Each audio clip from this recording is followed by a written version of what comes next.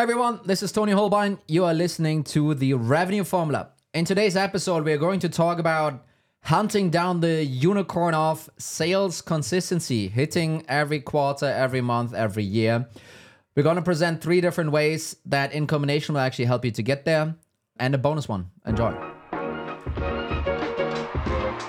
So what some of the folks that are just listening and not watching us on YouTube might missing out on is our sign works again. It's pink. Again. So I can't tell you how much stuff I'd have to fix today. Coming in, realizing that the sign was just wasn't working. I found the root cause, implemented a fix, and it's fixed. It's running. It's running. Did you use Roblox to figure this out? I could have, but the fuse basically, the fuse was done.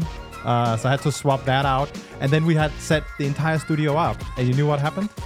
We started getting technical feedback on the audio as the next thing. So it's just like, so there's so much energy and brain juice going into the production of this wonderful show. So I hope you enjoy it. I think you should write on LinkedIn about how much handyman skills you need if you want to be head of demand gen somewhere. I'm not even kidding. I took a picture of my desk. It's usually, in the past, it used to be just a laptop, keyboard, mouse. That's it. Now there's a scissor, a screwdriver, tape, cameras. There's it's littered with stuff. It's the podcast MacGyver setup. Yeah, totally.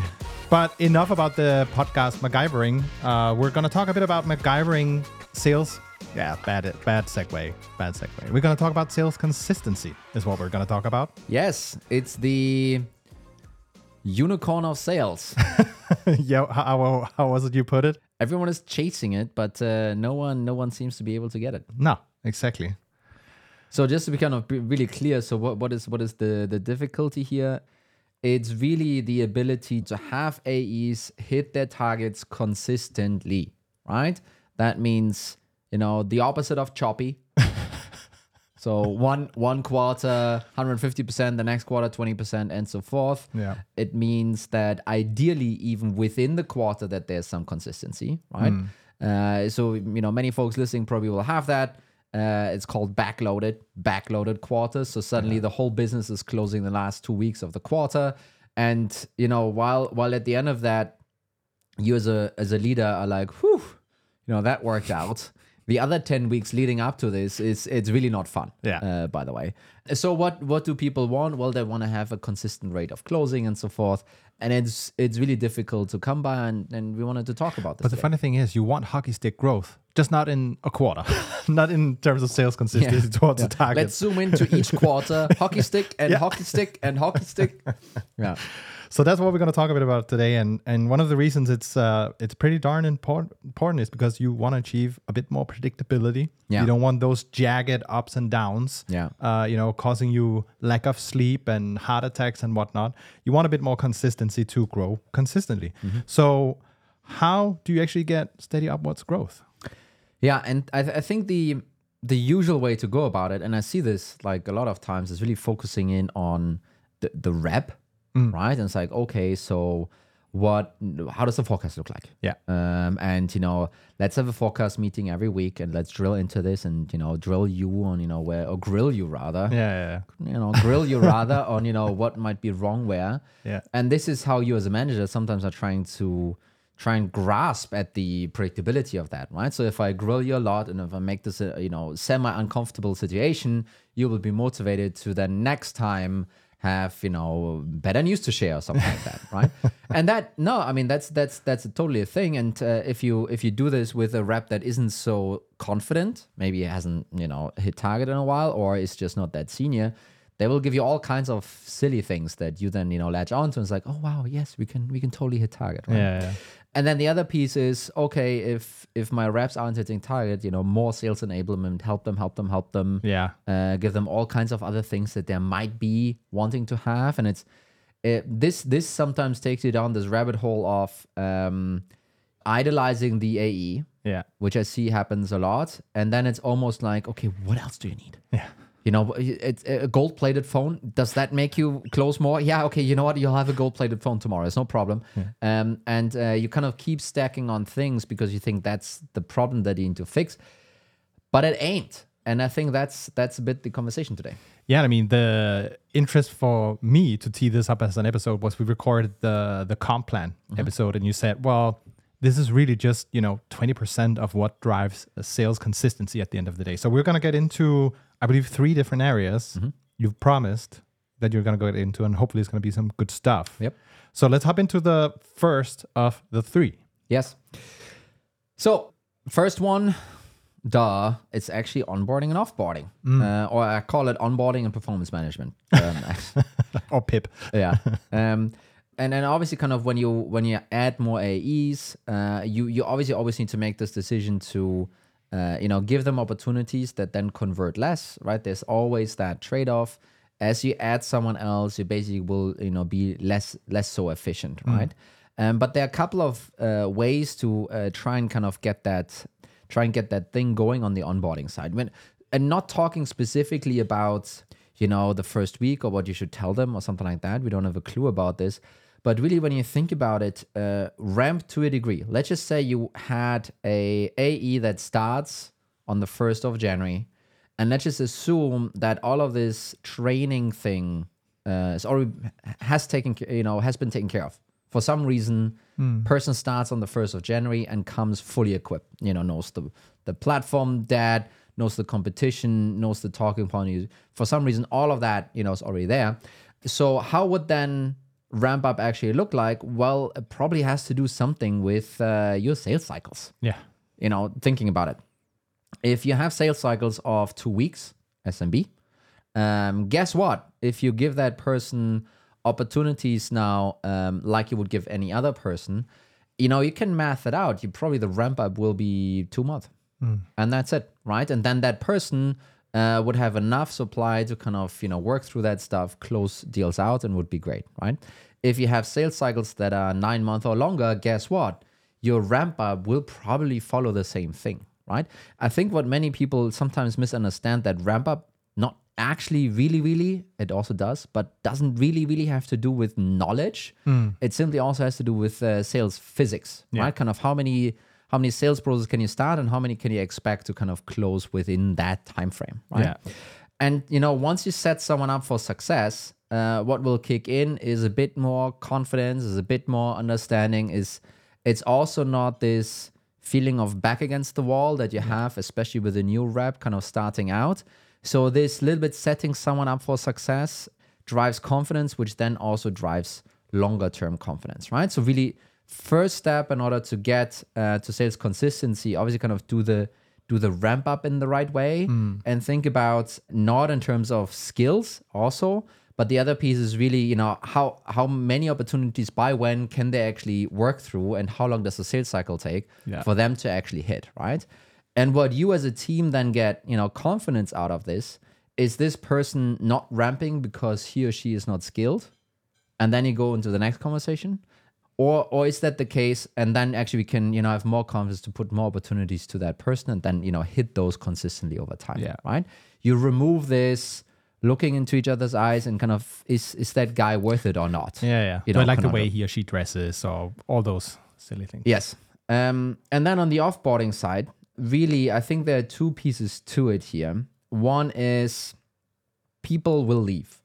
Whether or not you put them on a PIP and then, manage them out, or if they got a better offer, or if they say, I want to be a manager, or if, whatever they want to do, people will leave. Yeah.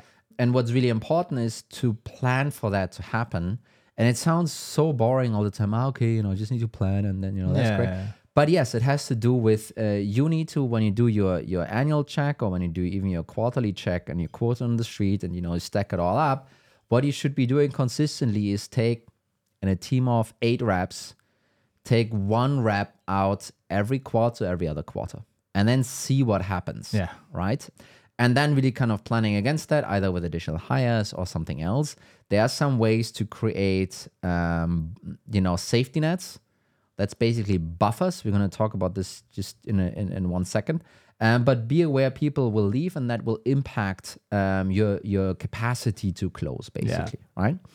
The thing is, if someone is leaving and you're running an opportunity-based approach here, everyone, and this is a bit morbid, but everyone around that rep will basically celebrate. Yeah. Everyone, More for me. Yes, everyone around that rep will be like, "Oh, Mikkel, I'm so sad to see you go." Please put me in your will. But which of the ops should I be asking for? Just give me the rundown. And obviously not only what is in the current pipe. Yeah. And you can always have a conversation. Should you compensate that AE to give a little bit of a handover thing? Depends on how you part ways. But much more importantly, so then all of those opportunities would have gone to the AE. Yeah. The newly produced stuff is now being freshly reallocated, right? And usually that works out. And the way you make this work out is, in my experience, give all of your reps a 10 to 20% buffer. Yeah, you supply them with opportunities getting to 80% of their target or 70%, whatever you want them to hit. And then have a expectation that another 10, 20% should be coming from self-prospecting. Yeah? So if someone now leaves, you basically have, to a degree, excess capacity, the self-prospecting part, and just give them opportunities instead. They will love that. That will be fantastic for them. So you basically kind of have some slack built in that then can take care of that, right? So what that now leaves you with is you have a better understanding of who of the new guys or ladies joining is actually executing according to ramp. So, one less thing to worry about. And the other thing is then if someone then leaves, either during ramp or after, you have enough capacity left to catch those opportunities. Yeah, right? yeah. And if you have this under control, you have, one reason for the fluctuation is eliminated. Yeah. Yeah. I think we hear this quite often, this problem being expressed as we're hiring too late or we're too slow to hire. And it's kind of a part of this realm of issues. Yeah, the new reps, bad quality and so forth, right? It's you usually hear all of these things being then blamed on that's the reason why we're not consistent. Yeah. And it's not untrue, so I don't want to take this away, but there are clear ways to manage that. And you know what's really funny? I don't think in any other department you really effectively apply this mindset of, the impact of hiring too late. Sure, people will fundamentally understand the impact, but it's not like they're going to sit and look at, okay, if let's just say a product manager is arriving 2 months too late, what are we going to do in the meantime? We still have, stuff to ship. And I think if you're in revenue operations, this could be a helpful thing to consider at least. No, absolutely. But it's the same even for someone in marketing. Oh, yeah. I mean, we've had that conversation. Yep. It's taking longer to hire. Let's bring in this freelance resource and do this and that, right? And I think that's the smart way to go about it. So then the next thing, and I think this is a pretty big part of why people have choppy sales consistency. And we have discussed this a couple of times here, and I don't think this idea is novel or anything like this, but it's really important to start executing and thinking like this. Think about it in opportunity supply. So all your demand gen efforts, inbound, outbound, product-led sales, channels, whatever you have, that's your demand gen. And then your, it's shitty naming now, but it's opportunity demand, right? Kind of how many people want an opportunity. That's really the capacity side. Yeah. So you get 1,000 opportunities from your demand gen. Great. How many reps do you actually need to work through this? Yeah. That's the question you need to ask yourself. And yes, then if you do the sales math behind it, then there's a quota and a target coming out of this. Yeah. But really the capacity here is how many of the, at-bats can your AE team actually take at the same time? That's really the question, right? And if you have a sales process that is split in two, meaning demand gen, SDRs, marketing, and so forth, and then the closing part, which is then AEs, if you have that split in two, what you just need to make sure is that the opportunity supply matches the amount of capacity that they have, and that you manage those two things separately.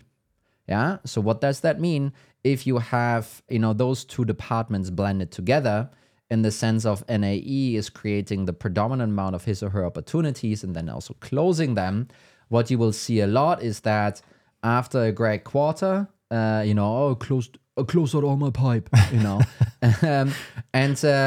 then they, it's true, it's not true to certain degrees, then they need to start generating pipeline again. They need to do the reach out and so forth, and they will be busy with that for a month or so. You know what? They're going to flunk that quarter. And then then they're going to get a slap on the wrist like, hey, why did you only 50%? Blah, blah, what can we do?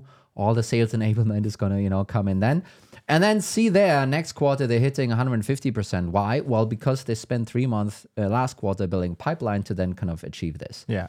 This is the up and down that you want to escape. And the way you escape it is by managing opportunity generation consistently. Yeah. Right? If you are consistent there, guess what? You're going to be consistent on the other side as well.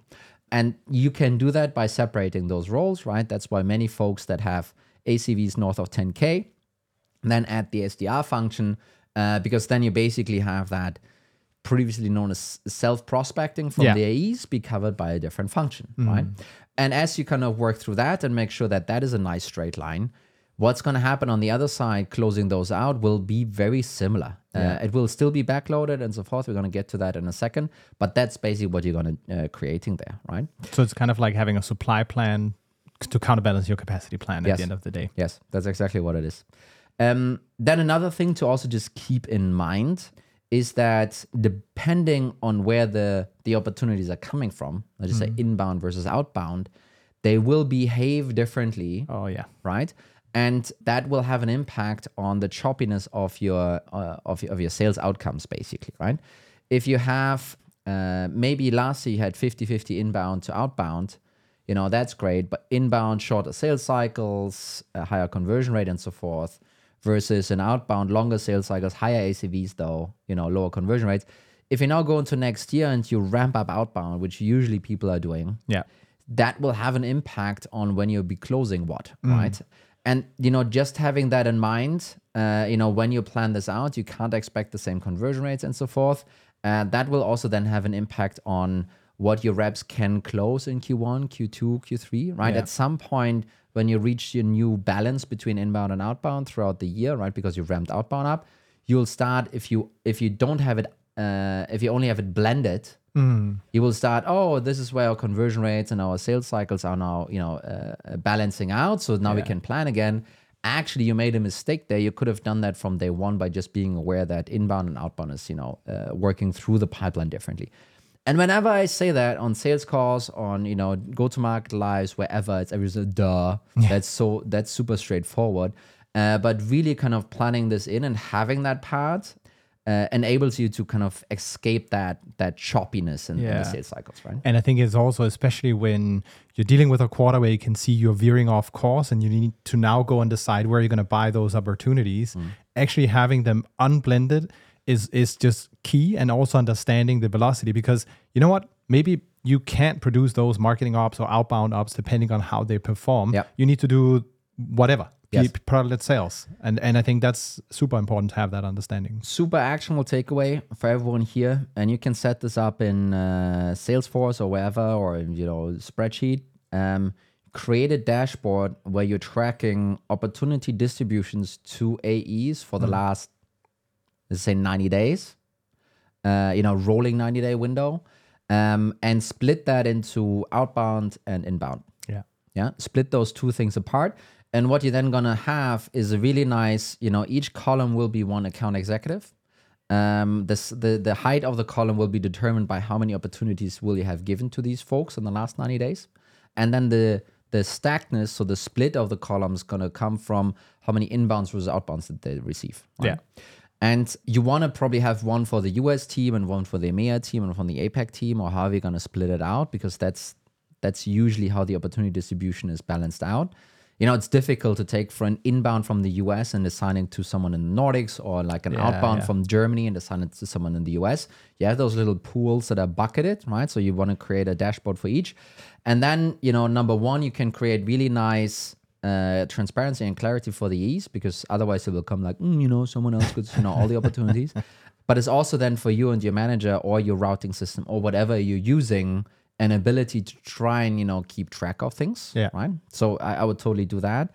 And then number two, what I would do, and maybe this is something where you maybe need like a BI tool, maybe something like Roblox, to set something up that basically puts that AE performance into comparison of what you would expect. And that now means, okay, they received X amount of opportunities, fantastic.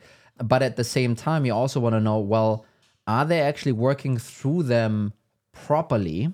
Right?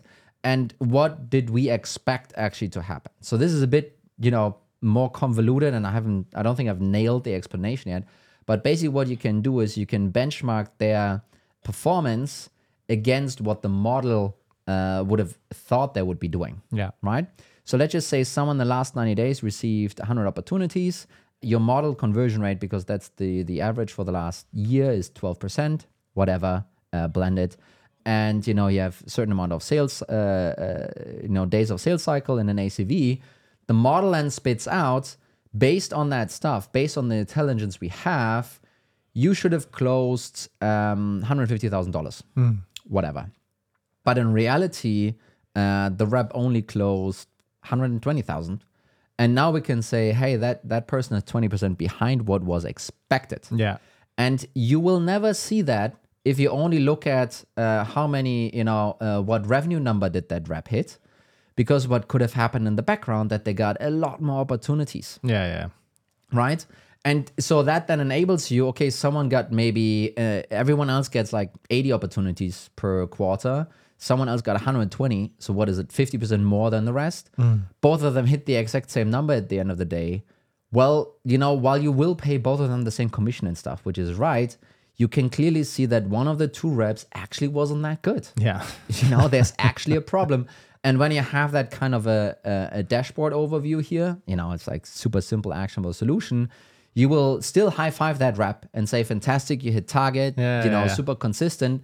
But actually you can see that, the model out of those 120 opportunities received would have expected X outcome, and he's only at Y. Yeah. And there's a difference, and you need to actually address that, right? Super actionable.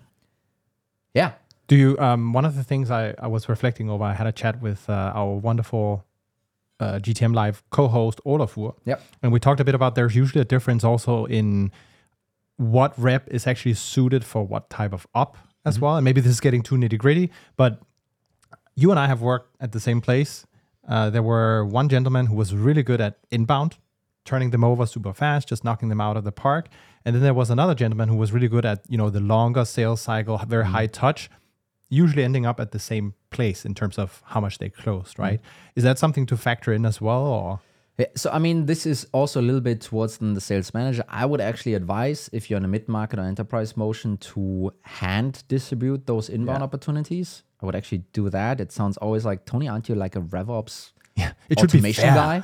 No. It's not like you have 1,000 opportunities to distribute per day. It's usually 10. Yeah. If you even have a large team, it's a lot, 10, right? Yeah.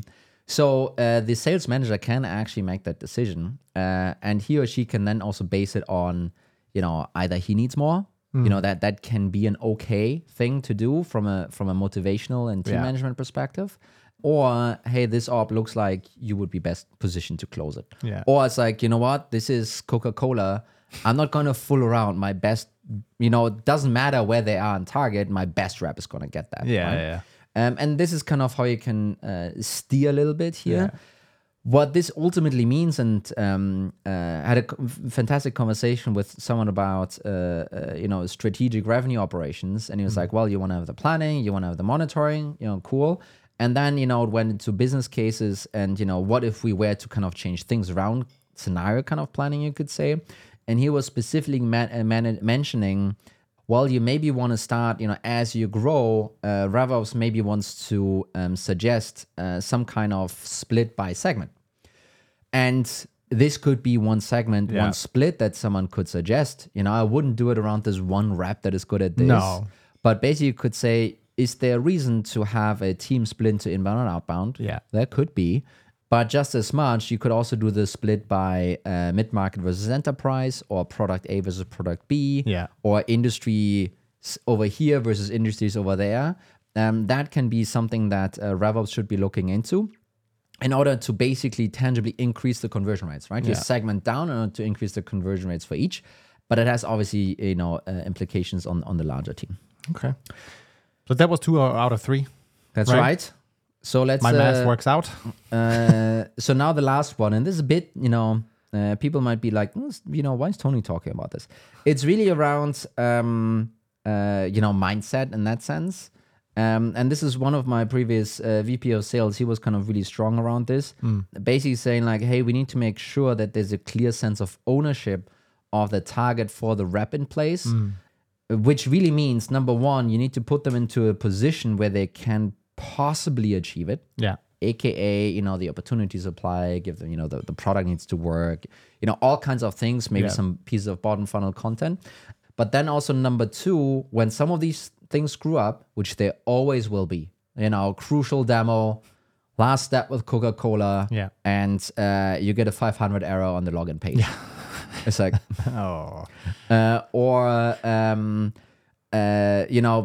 large part of your target, hey, we have this new product, we're going to push it out, big marketing push, people are going to be kicking in our door, wanting to buy from us, and then crickets. And the list goes on. Or, this SDR that was supposed to happen, supposed to started late and then turned out to be a dud. So, building around that.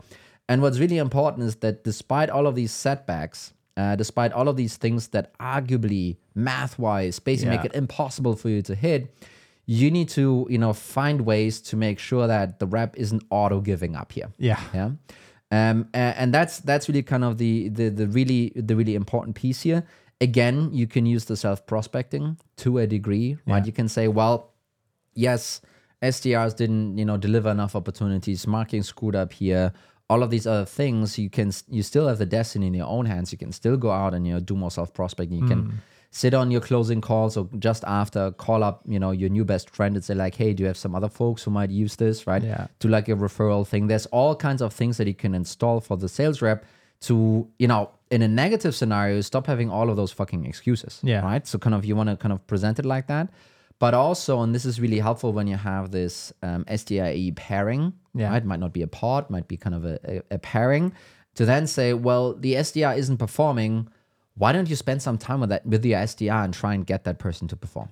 Right? Kind of really open up some ways to make it clear, hey man, you can jump in and fix that yourself. You just shouldn't, sit in the corner and give up.